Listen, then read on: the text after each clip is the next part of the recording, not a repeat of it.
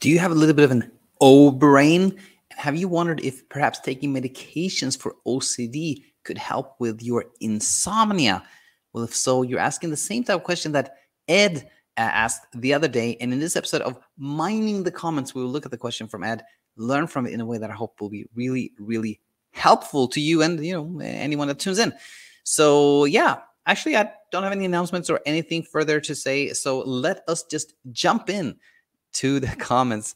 And as I'm saying that in this very moment, I realize I have not clicked on to share the screen in a fast way. So sorry that took a little longer than it was supposed to take. But anyways, here we are. This is a comment on yesterday's episode where we got to know Sherry and her story. And Ed said the following. Another question. I've always had an obsessive personality, and now it's obsessed with not sleeping. Would a medication that helps with making me less obsessed, like an OCD medication, help me make my sleep issues less of a problem? Any advice from anyone? That was Ed's question. So, there are more than one thing one could really discuss here, including the personality and our temperament and things of that nature. But what I really felt could be helpful to talk about was this question of like, if I take a medication that helps with OCD, will that help my insomnia? Something like that. And so I think the first question to ponder that can answer the first question is this one. Is there actually a difference between OCD and insomnia? Right? Is there a difference between the two? And it can seem like so obvious, like an expert would clearly say, Daniel, Coach Daniel, who are you? What are you talking about? Of course there's a difference. Well, is there really though? Let's look a little bit deeper. To me, internal struggles are really always about escaping, avoiding, not wanting to experience something. So with that in mind, let's see, what are we trying to avoid in OCD? Well, actually, it can seem so obvious. It's just like, oh, I don't want to have these thoughts. I don't want to have these compulsions, these behaviors. That's what I'm trying to get rid of. But it's actually not. What we're trying to avoid in OCD is not a thought or a behavior or a thought of a behavior, but what our interpretation of thoughts and behaviors make us feel. So it's again the fact that we're thinking something or doing something, like we're thinking about, oh my gosh, my hands are infected. That's not what we're trying to escape.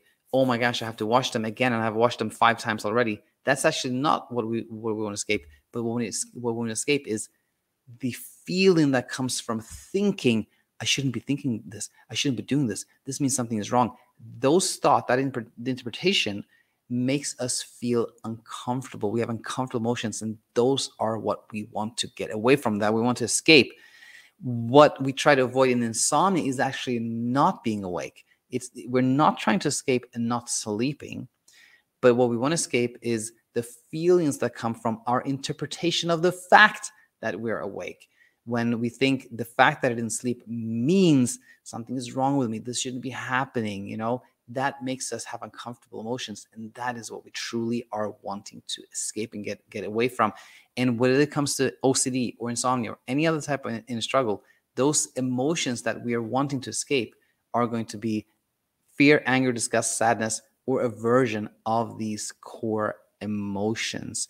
The most common one probably is fear and anxiety. That's the default safety emotion that the brain deploys. Typically it's that anxiety that we want to escape. That's the most common one. Now, with all this in mind, we can see that, in my opinion, they're really the same. You can look at insomnia through an OCD lens. You can look at OCD through an insomnia lens. And if you do the latter, if you look at OCD through an insomnia lens, you can say like, trying to take a supplement to stop thoughts, that's what we call an effort. That's an effort. And if we look at insomnia through an OCD lens, it would be like, trying to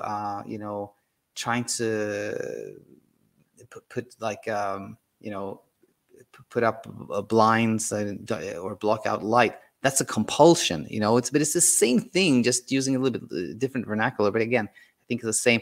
And now that brings us to the medication, right?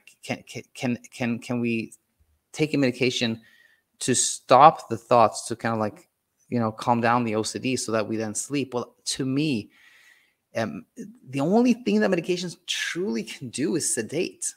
Just like, let's say, alcohol or CBD or other chemicals, they can have a sedating effect on our nervous system. This is true, but they don't educate us. And sedation in itself doesn't really change our interpretation of things, or it doesn't change how we understand things. It doesn't really lead to a place where we have that solid foundation from where we can go like, aha, I see things so clearly. Now I can let go of this struggle, So what I want to point out here is that, to me, I speak for myself, and I think really for the school and our philosophy and everything else, when I say that we don't think that medications are right or wrong. If somebody takes a medication and thinks of that as an act of self-kindness, absolutely nothing wrong with that. If somebody says, I don't want to take medication, that's nothing wrong with that either. The point I'm trying to make is that I think when we see that this is not where it's at, this is not the level of understanding that matters, or like, it's not about really what chemicals we take or what we put in our bodies, etc. It's the level of education, understanding, like big picture, that really matters. So with that in mind, today you're going to hear not only from kind of my thoughts here on this, but what I think matters more, thoughts from somebody who has had the similar experiences to Ed. Let's jump back into this thread and learn from Shannon. It was Shannon and Sherry. So Shannon replied to Ed and said the following: I have a bit of that pure brain myself. What has been helping me during the day for all my intrusive thoughts is to remain very neutral towards them, and then let them sit there and they go away. So if I get an initial spike of anxiety from a thought, I go, okay, then allow the thought to be there without challenging it, ruminating, or adding more thoughts to it.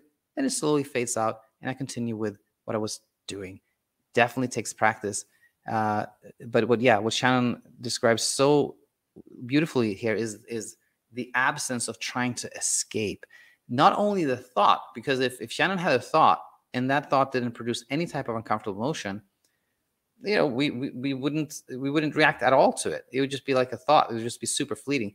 But what Shannon describes here is that she has thoughts, and they are intrusive. Like, by labeling it intrusive, we know that they're uncomfortable. So she has thoughts that are uncomfortable. They give rise to one of these like uncomfortable emotions that we talked about before.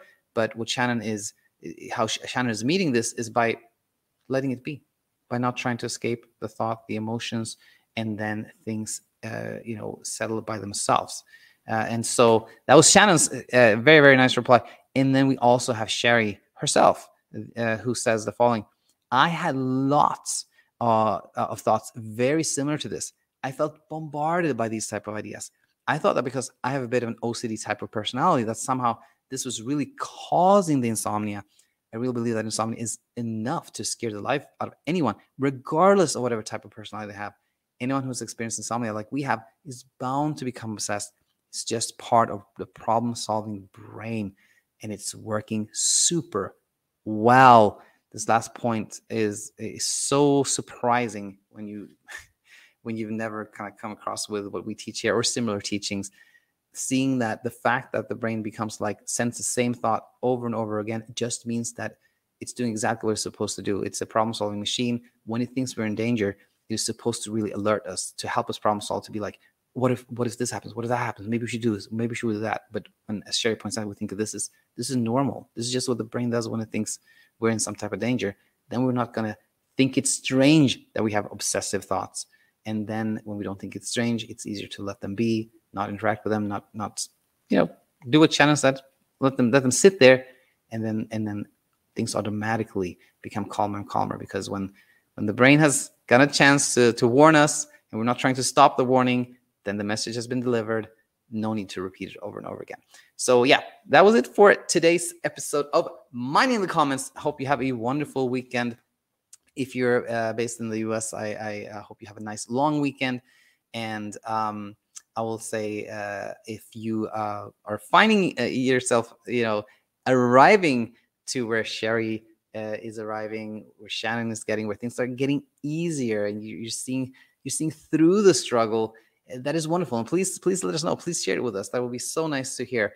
If, on the other hand, things are tricky, you're not quite seeing how to leave the struggle, you may be feeling lonely, people around you don't understand what you're going through, you like to share with somebody who does understand, well, then do head over to our website, thesleepcoachschool.com, and check out our coaching options. And if you decide to join any of our programs or have a call with us, then we look forward to seeing you on the other side. With that said, again, have a nice weekend. Look forward to seeing you back next week. Bye for now.